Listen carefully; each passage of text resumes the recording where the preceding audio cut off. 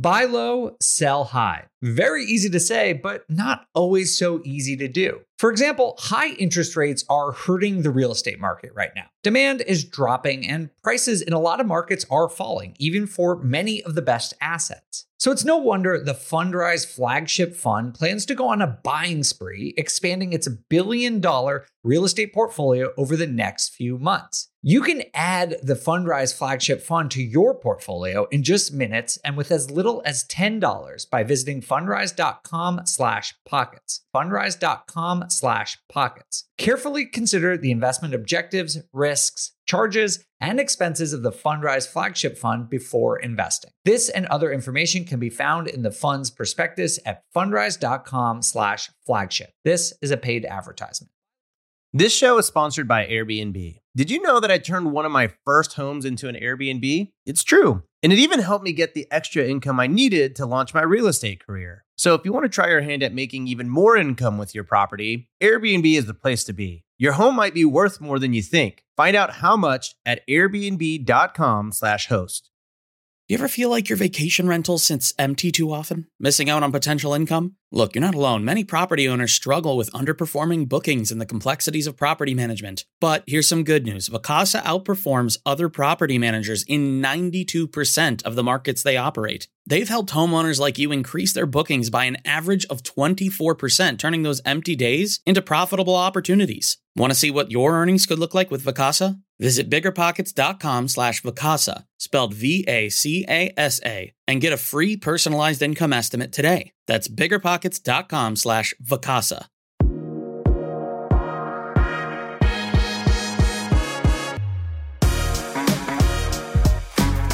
Hello, everyone, and welcome to On the Market. I'm your host, Dave Meyer. Today, we are going to be talking about work from home. And I know this might not sound like a housing or investing related issue, but it really is. And you'll see that over the course of this episode. Of course, back in the beginning of the pandemic, a lot of people across the world were forced to start adapting and working from home. And this was a requirement because a lot of businesses were not able to keep their offices open. And this extended for almost 2 years. But now, as a lot of COVID lockdowns and protections are being rolled back, offices are reopening, and it is a chance for both employers and employees to reevaluate work from home. Is it working? Do people like it? Do employers like it? We're going to dive into all this data and information today to help you understand whether work from home is likely to stick around for the long term. And this is important for real estate investors and just for people in general, because where people live has an enormous impact on local economies. We've already seen that people who have been moving primarily out of very expensive areas to more affordable areas during the work from home era over the last 2 years have had significant contributions to changing economies. So today, what we're going to talk about is, what does the research and data tell us about work from home? Like, what is it? Is it continuing? Is it going up? Is it going down? Do people like it? We're going to talk about the different types of jobs that work from home and how that matters for local economies. And then we're going to talk about what the impact of work from home is on the housing market and what qualities make for a great work from home hub if you are interested in trying to take advantage of some of the shifting trends in migration and demographics in the US. So that's what we're going to talk about today. I think it's a super interesting and important topic, both as someone who does work from home every single day and as an investor and someone who really just enjoys learning about this stuff. So before we jump into that, let's hear a quick word from our sponsor. Seeking the truth never gets old. Introducing June's Journey, the free-to-play mobile game that will immerse you in a thrilling murder mystery. Join June Parker as she uncovers hidden objects and clues to solve her sister's death in a beautifully illustrated world set in the Roaring '20s. With new chapters added every week, the excitement never ends. Download June's Journey now on your Android or iOS device, or play on PC through Facebook Games. I'm curious, have you been struggling to keep your vacation rental booked? I totally get it. It's tough to manage and keep filled. But we found something that really works. It's called Vacasa. They've seriously changed the game for a lot of the BP audience. In almost every market they're in, Vacasa manages to fill up the calendar more than anyone else. And get this, the average Vacasa user sees about 24% more bookings than with other managers. That's a lot of extra income. Curious to see what you could be earning? You can get a personalized income estimate right there. I think you'll be pleasantly surprised at what Vacasa can do for you. Check out biggerpockets.com/Vacasa, spelled Vacasa. biggerpockets.com/Vacasa.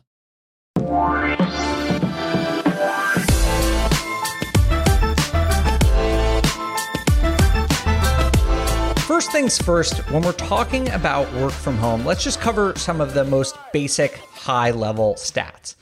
In the US, according to a new McKinsey survey, 58% of US workers say they can work remote at least some of the time.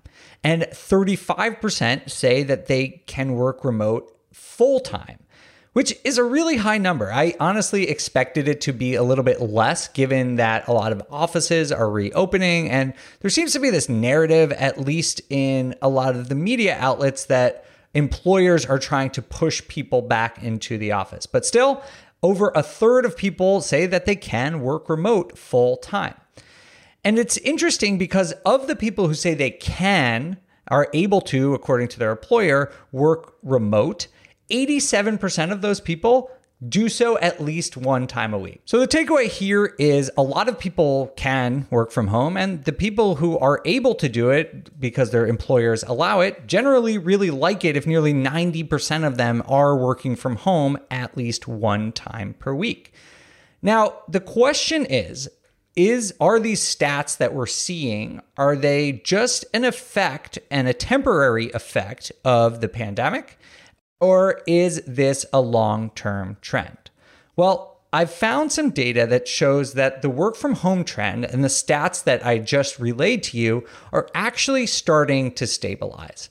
Just like with the data from a lot of things that we've seen over the pandemic, it has fluctuated wildly over the last couple of years, and it's hard to really understand what is real and what is not. But we've seen that the number of days that people have worked from home. So not just the number of people who are able to work from home. Now I'm talking about the total number of days in the economy that people work from home rather than working from in an office is really starting to stabilize. Actually, for the last 3 or 4 months, it's about 50% of days are worked from home for people who are able to work from home. So this is not everyone, of course. Some jobs do require you to be on site every single day.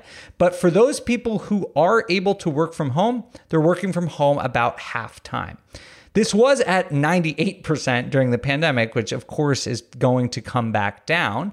But it is interesting and I think really telling that the average number of days people are working from home has started to flatline, right?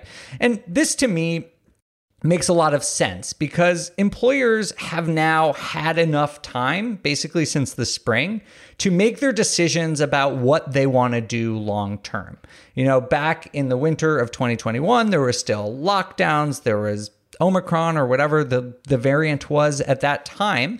And employers were still adjusting and changing things day to day, and municipal governments and the CDC were issuing advice that would change your policies on a pretty regular basis. But a lot of that stopped around this spring. And so employers have had 3 or 4 months to make their decisions. And I personally think that they're probably going to stick with what they have decided at this point, right? They've either decided that they're going to stick with full-time remote, or they are going to require everyone to be in the office, or perhaps they're going to do some sort of hybrid solution, which honestly does seem like the most popular solution. So I do think that we are going to see a relatively stable amount of work from home, at least for the next couple of months. If there is a different long-term trend that emerges, we'll obviously have to adjust then. The question is this a good thing? I think people have generally strong opinions about work from home. From what data I have seen, mostly workers really like it. A lot of people tend to enjoy the flexibility, the lack of a commute that is afforded when you are able to work from home. On the employer's side, however, bosses and managers tend to be somewhat mixed overall. According to researcher Adam Grant, who studies these types of things, the hybrid model actually shows some promise as being the most effective way to accomplish work. And again, I'm really talking about traditional office work here. Obviously, when we're talking about work from home, we're not talking about retail jobs or service industry jobs where you have to be there. What I'm talking about is a traditional office job. Adam Grant has said that individualized tasks not only can be done well at home, but they're actually done more productively at home, which is really encouraging. And it's interesting. To me, that sort of makes sense, right? Like if you have to put your head down and write up a report, or in my case, analyze some data, I don't really personally need to be around anyone else to do that. I can do that in the comfort of my own home. Meanwhile, Adam has shown that other types of work like collaboration and brainstorming are much more effective in person. Again, not super surprising, and why I think this hybrid approach where employees work some days in the office but work some days at home is becoming more effective. And it seems that actually, despite what you hear about these big companies forcing people back into the office, and I know the Tesla thing is really on top of people's mind. It got a lot of media coverage because Elon Musk was tweeting about making sure everyone comes back to the office. But in reality, according to the data, employers and employees are actually pretty close to what they want on this. So workers on average want to go to work from home 2.75 days per week, and employers want their employees to work from home 2.3 days per week. So we're talking about a couple of hours a week in difference here. They're not very far off. This again supports the idea that the amount of time and the amount of jobs that are being done from home is likely stabilizing. Because if there was this big discrepancy in what employers want and employees want, then when the labor market shifts and perhaps employers start gaining more leverage over employees, they would force people back to the office. But it seems that employers, for the large part, are comfortable with this type of hybrid solution. Now, as I've said a few times, there are certain industries that tend to allow work from home or are possible to work from home, where certain industries have almost no one working from home. So in one end of the spectrum, we see tech workers or people in finance where tons of people are working from home. In fact, tech workers report that 90% of them can work from home at least part-time. So pretty much everyone in the tech industry does have some flexibility on working from home or working remote. Whereas on the other end of the spectrum, the lowest number comes in construction, where only 2.2% say that they can work remote, as closely followed by transportation and retail, which are also really low. So, of course, this sort of makes sense. A lot of construction jobs, you obviously have to be on site to physically do the work, whereas people who tend to work on computers can work mostly remote. And this also doesn't just go to the industry, but also translates into salaries. People who are at the higher end of the income spectrum tend to be able to work remote more than those who are on the lower end of the income spectrum. So you see that 46% for people making over 150K, whereas people making under 25K, only 27% of them can work remote. So those are two totally different sides of the spectrum, but just want to demonstrate that the people who are able to work remote are people who tend to be making more money and, according to some other data, tend to have more educational attainment. Now, I'm bringing up these discrepancies because it has broad implications for the housing market, because it means people who are higher earners and who tend to be more homeowners have the most flexibility in work from home. And therefore, these people could have the biggest impact on migration and new housing markets. Traditionally, over the course of history, I guess, you could say that people generally worked close to the place where they could get the highest paying jobs. Just think about New York for finance or San Francisco for the tech industry. People want to live in those places because they are in close proximity to very, very high paying jobs.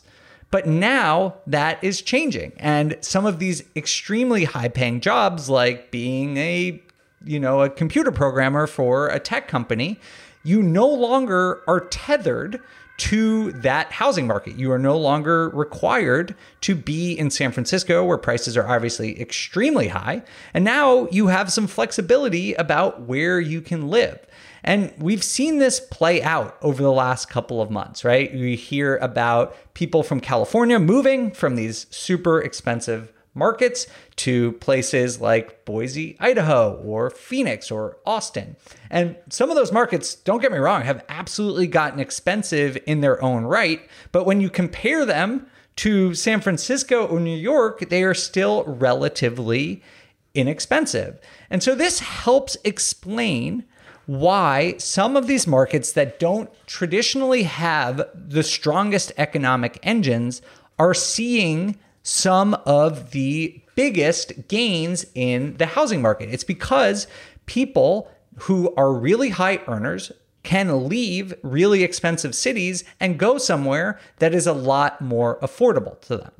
So to study this and better get an understanding on, this narrative isn't new, that like people are high earners from the coast are moving inland and are jacking up prices in the housing market. There's not like a new narrative, but there is some research that has just come out that demonstrates the extent to which this is having an impact on the economy. And this research comes from the National Bureau of Economic Research. These are a bunch of economists, basically. They're actually the same people who are responsible for, determining whether we're officially in a recession or not. And this group, the National Bureau of Economic Research, shows that about 50% of the steep increases in home prices over the last 2 years have been due to remote work, or as this has been called, you might hear it called the Great Reshuffling, where it's like people are changing and going to different places just due to the option from work from home. But let me say that again, because when I saw that stat, I was like, there's no way this could be true, but it does seem to be accurate that 50% of home increases in prices over the last 2 years have been to remote work. And obviously we know low interest rates, really high demand have obviously impacted that. But this great reshuffling is really dramatically changing the dynamics of tons of housing market. This study, it was actually done a little while ago. It was done back in November of 2021. And it shows that housing prices grew at that point 24% on average during the pandemic, which is crazy. Obviously, just in a year and a half of the pandemic, 24% increases. And they said that 15.1% of that increase was due to work from home. So this narrative that, people are leaving the coasts and are jacking up housing prices across the rest of the country looks like it's true, at least according to the National Bureau of Economic Research.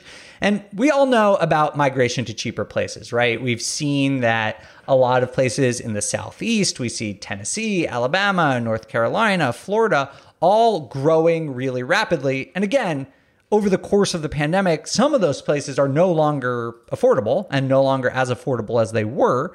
But what I'm talking about is relative to New York or New Jersey or the Pacific Northwest, where people are coming from the most expensive housing markets in the country. They are going to cheaper places. And so when I first learned about this, I sort of thought this was it, right? Like it was people moving from expensive places to cheap places, and that was changing everything. But listen to this quote from Johannes Weiland. He is the associate professor of economics at UC San Diego and a co-author of the study by the National Bureau of Economic Research. And he said, "We were pretty shocked remote work had this impact once we saw the estimates." That makes two of us. Weiland said, "We thought about how people moving to different locations would be important, and it is. But it is the people who are remaining in a metro area, the people who need more space at home if they work at home, that is really pushing up prices. That is the majority of the story." That honestly really shocked me because there is all this data. We actually had, I think if you listen to the episode with Taylor Marr from Redfin a couple of weeks ago, he talked all about migration, and migration is crazy. Then that is really driving up, home prices in certain markets. But what the Professor Weiland said, who is the author of this study, says that it's people who are just trying to maybe get out of the city center and out into the suburbs where there are bigger houses. That is what's driving up prices right now, because you see people who are maybe in a small apartment and maybe it's two people, a couple who no longer can work from a 1-bedroom apartment comfortably and want to move to a 2-bedroom or a 3-bedroom. You couple that with demographics where millennials are reaching their peak family formation and home buying age, it is logical that homes, larger homes are seeing really record high demand. So I thought this was super interesting and lended some data and economic credibility to the narrative that work from home is having a very measurable and very significant impact on the housing market. Now, the next question I wanted to discuss is whether work from home will end in a recession, because it seems like there is a narrative that once the labor market shifts and employers tend to, get some power back over the labor market, that they're going to force people back into the office.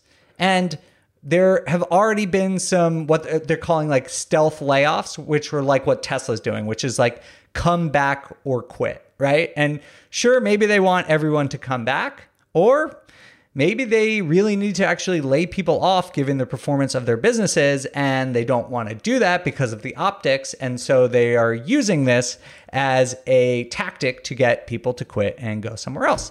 I don't know. I just read some article in the Wall Street Journal about that, so I thought it was kind of an interesting take on this. But overall, I don't think that if there is a recession, we are going to see a dramatic shift in work from home rates because of that data point I said to you before, right? The amount that employers expect people to be in the office and the amount that employees expect to be in the office are not very far apart. Remember, employees wanted to be work from home 2.75 days. Employers wanted their employees to work from home 2.3 days. So maybe they'll have to come in a couple more hours per week, but it doesn't seem like, at least on a national macro scale, that employers are like begrudgingly allowing people to work from home. I'm sure there are some. And so I do think we could see slightly less work from home in the case of a recession where the labor market starts to shift. But I don't think it's going to be this big reversion back to where we were pre-pandemic levels. So that is just my read of the situation. I'm, of course, not sure what exactly will happen, but let's shift from talking about what the trends are and what the future might bring for work from home and talk more about the impact on the housing market. Now, just like everything in housing, it is local. Some markets are going to be net winners from work from home. They're going to see migration and perhaps housing prices go up. Some are going to be net losers. And when I say winners and losers, I'm talking about population and migration. Some economies and some communities are going to see a net inflow of people, and some are going to see a net outflow of people. And that is going to either put upward pressure on housing prices if you're in a community that sees more people, or it's going to put downward pressure on housing prices if you are in a metro or geography that is losing people. So all of this, if you're trying to understand what might happen in your market, begs the question, what makes for a remote work hotspot? And what I've found from reading through the data and analysis is 3 things tend to make a remote work hotspot. The first is tech-focused economies, or ones that are easy to work from home. And so I think this is interesting because there is a large outflow of people from San Francisco, which is a tech-focused economy. But it seems that those people tend to move towards slightly less expensive, but still tech-forward economies. So like Austin is a really good example. You hear that companies like Tesla and Facebook and Google and Panasonic are all building huge campuses and investing massive amounts of money into Austin. And so the people from San Francisco, they still want to be in these epicenters of technology, because maybe if they want to change jobs, they want to be able to find a job that might require you to go into the office sometimes. So that, although it is shifting and is no longer as important, it does seem that cities that still have these strong tech-focused economies are still going to be doing really well. We see that in Charlotte. They have a strong banking and insurance sector. We see that in Austin. We see that in Miami, where there's a lot of finance jobs and finance firms going down there. So it is not like the housing markets and the markets that are gaining people are completely divorced from the economy and the availability of high-paying jobs. That's not true. I just think it's spreading out more. It is not as hyper-concentrated in New York and San Francisco. It's now moving to some of these secondary tech cities. So that's the first one, tech-focused economies. The second one is lower population density. And this is where cities can expand outwards, where there is more room to build, basically, right? No one wants to work from home in New York City, where the average apartment is like probably a quarter of the size of what it is in some of the Midwest, right? Or no one wants to work from home in San Francisco, where it's too expensive. And it is very, very expensive in these cities to get more space. So even if you love New York City and you've been living in a studio apartment or a 1-bedroom apartment and you want a 3-bedroom, it is very, very expensive to move up in terms of that amount of space. And so the cities that tend to be doing well in terms of attracting new population are places where there is a lower population density and more room to build. So that's the second one. The third is a warmer climate and appealing lifestyle. We've seen this trend over the last couple of years, but the Sun Belt seems to be attracting the vast majority of migrants. We see Florida, Texas, Arizona, Tennessee, North Carolina, even Alabama have been seeing huge increases in their population. And the places that are declining are more of the Northeast and the Pacific Northwest. So there just seems to be a desire for people to be in a warmer climate. I think this was obviously impacted by COVID too. People wanted to be outside and get out of their house. And if you're in a warmer climate, that makes it a little bit easier. And so I think it'll be interesting to see if this one continues. But so far, what the data shows about which housing markets have been positively impacted in terms of housing prices. And again, there are pros and cons of seeing a population influx, but in terms of housing prices, these three characteristics tend to predict where housing prices have been going up the most. Tech-focused economies where there is relatively low population density and a warmer climate and appealing lifestyle. So overall, we've seen cities like Miami, Phoenix, Boise, and Austin. They've been some of the big winners in terms of attracting people. And New York and San Francisco, honestly, have been some of the biggest losers in terms of losing their population. Now, it's also to remember that this is happening, this migration, as we learned from the study by the National Bureau of Economic Research, it's not the same throughout the city. And suburbs and places with more space are growing faster than urban centers, even in some of the cities that are gaining people. So suburbs, places where you have a lot more room.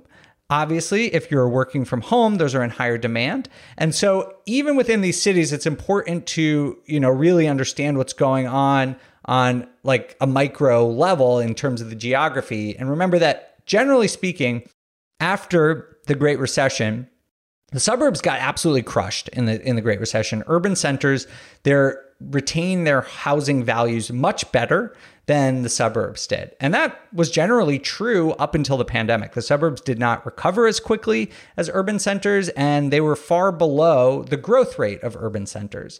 Now, since the pandemic, that has completely changed, and suburbs, both in terms of rent, I should mention, and home prices have been growing faster than urban centers. Again, if you want to learn more about this, we should listen to the episode with Taylor Marr, who's an economist with Redfin. He brought a ton of good information about this, so you can learn more about this. Now, I think the last thing I wanted to say before we go is I think it's interesting because I've done some studies of late that show that I was looking at sort of the relative strength of different housing markets.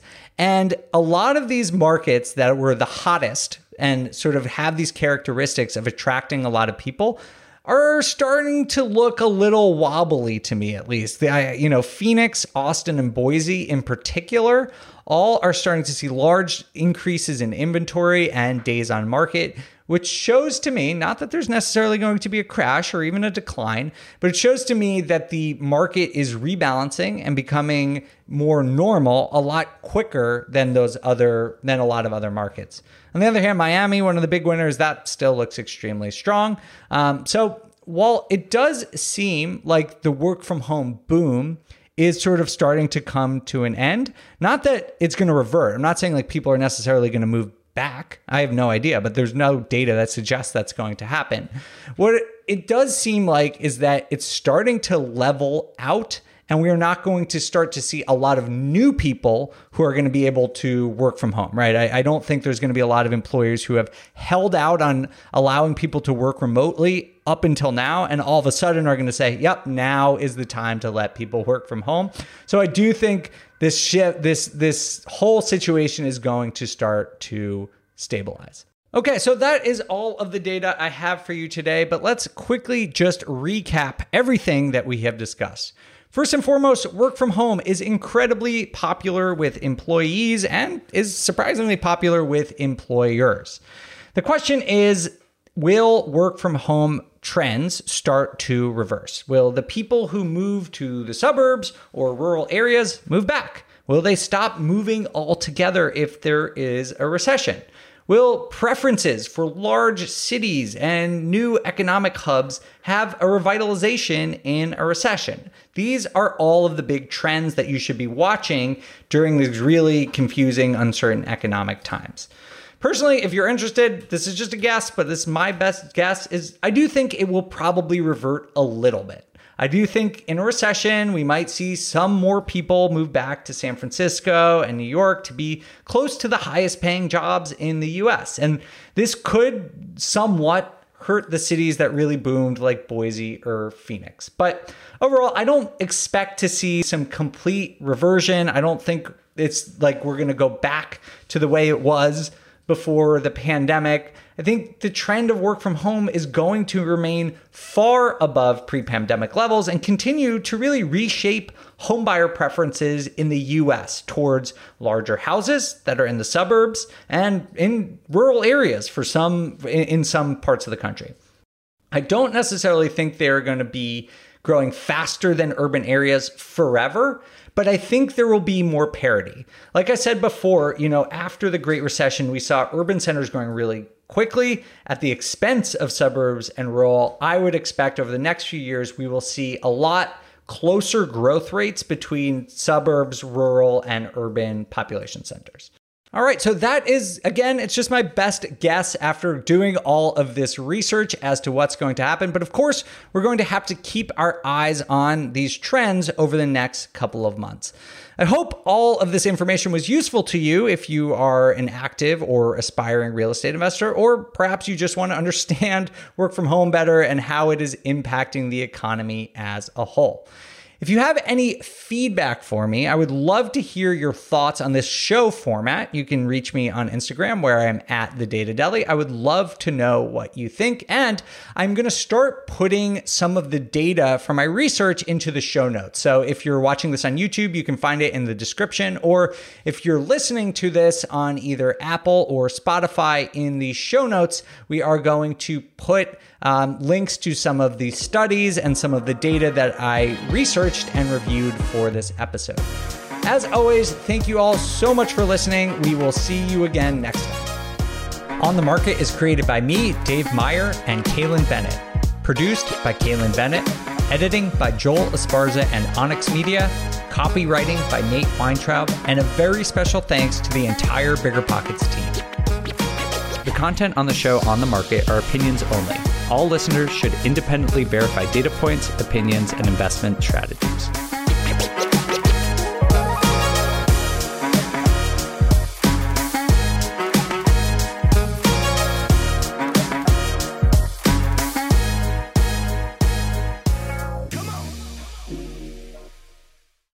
Investing in small multifamily properties is probably the most popular niche in the entire BiggerPockets community, and there's a good reason for that. You can put as little as 3.5% down and own up to 4 units. So just think about that for a second. You can house hack where you live in one of the units, but in addition to having a place to live, you still have 3 different groups of tenants helping to pay down your mortgage each month. You have 4 kitchens and bathrooms that you could add value to build equity. You could also turn one or more of the properties into a short-term rental or a medium-term rental. And all this, what I'm describing here, is just one transaction. But of course, the question is, where do you find one of these small multifamily properties that you can afford? Which markets and which deals are best for you? How about after you close? How do you manage it, optimize it, keep scaling and living your life without being tied down by 4 leaky toilets or 4 fussy tenants? These are all great questions. And luckily for you, they're going to be answered in the upcoming Small Multifamily Bootcamp with Chris Lopez and Leica Devatha. So if you're serious about growing your portfolio with this highly efficient, great strategy, head to biggerpockets.com/4 today and join us in the Small Multifamily Bootcamp. I'll see you there. The content of this podcast is for informational purposes only. Past performance is not indicative of future results, and all hosts and participant opinions are their own. Investments in any asset, real estate included, involves risk. Use your best judgment and consult with qualified advisors before investing. Only risk capital you can afford to lose. BiggerPockets LLC disclaims all liability for direct, indirect, consequential, or other damages arising from reliance upon information presented in this podcast.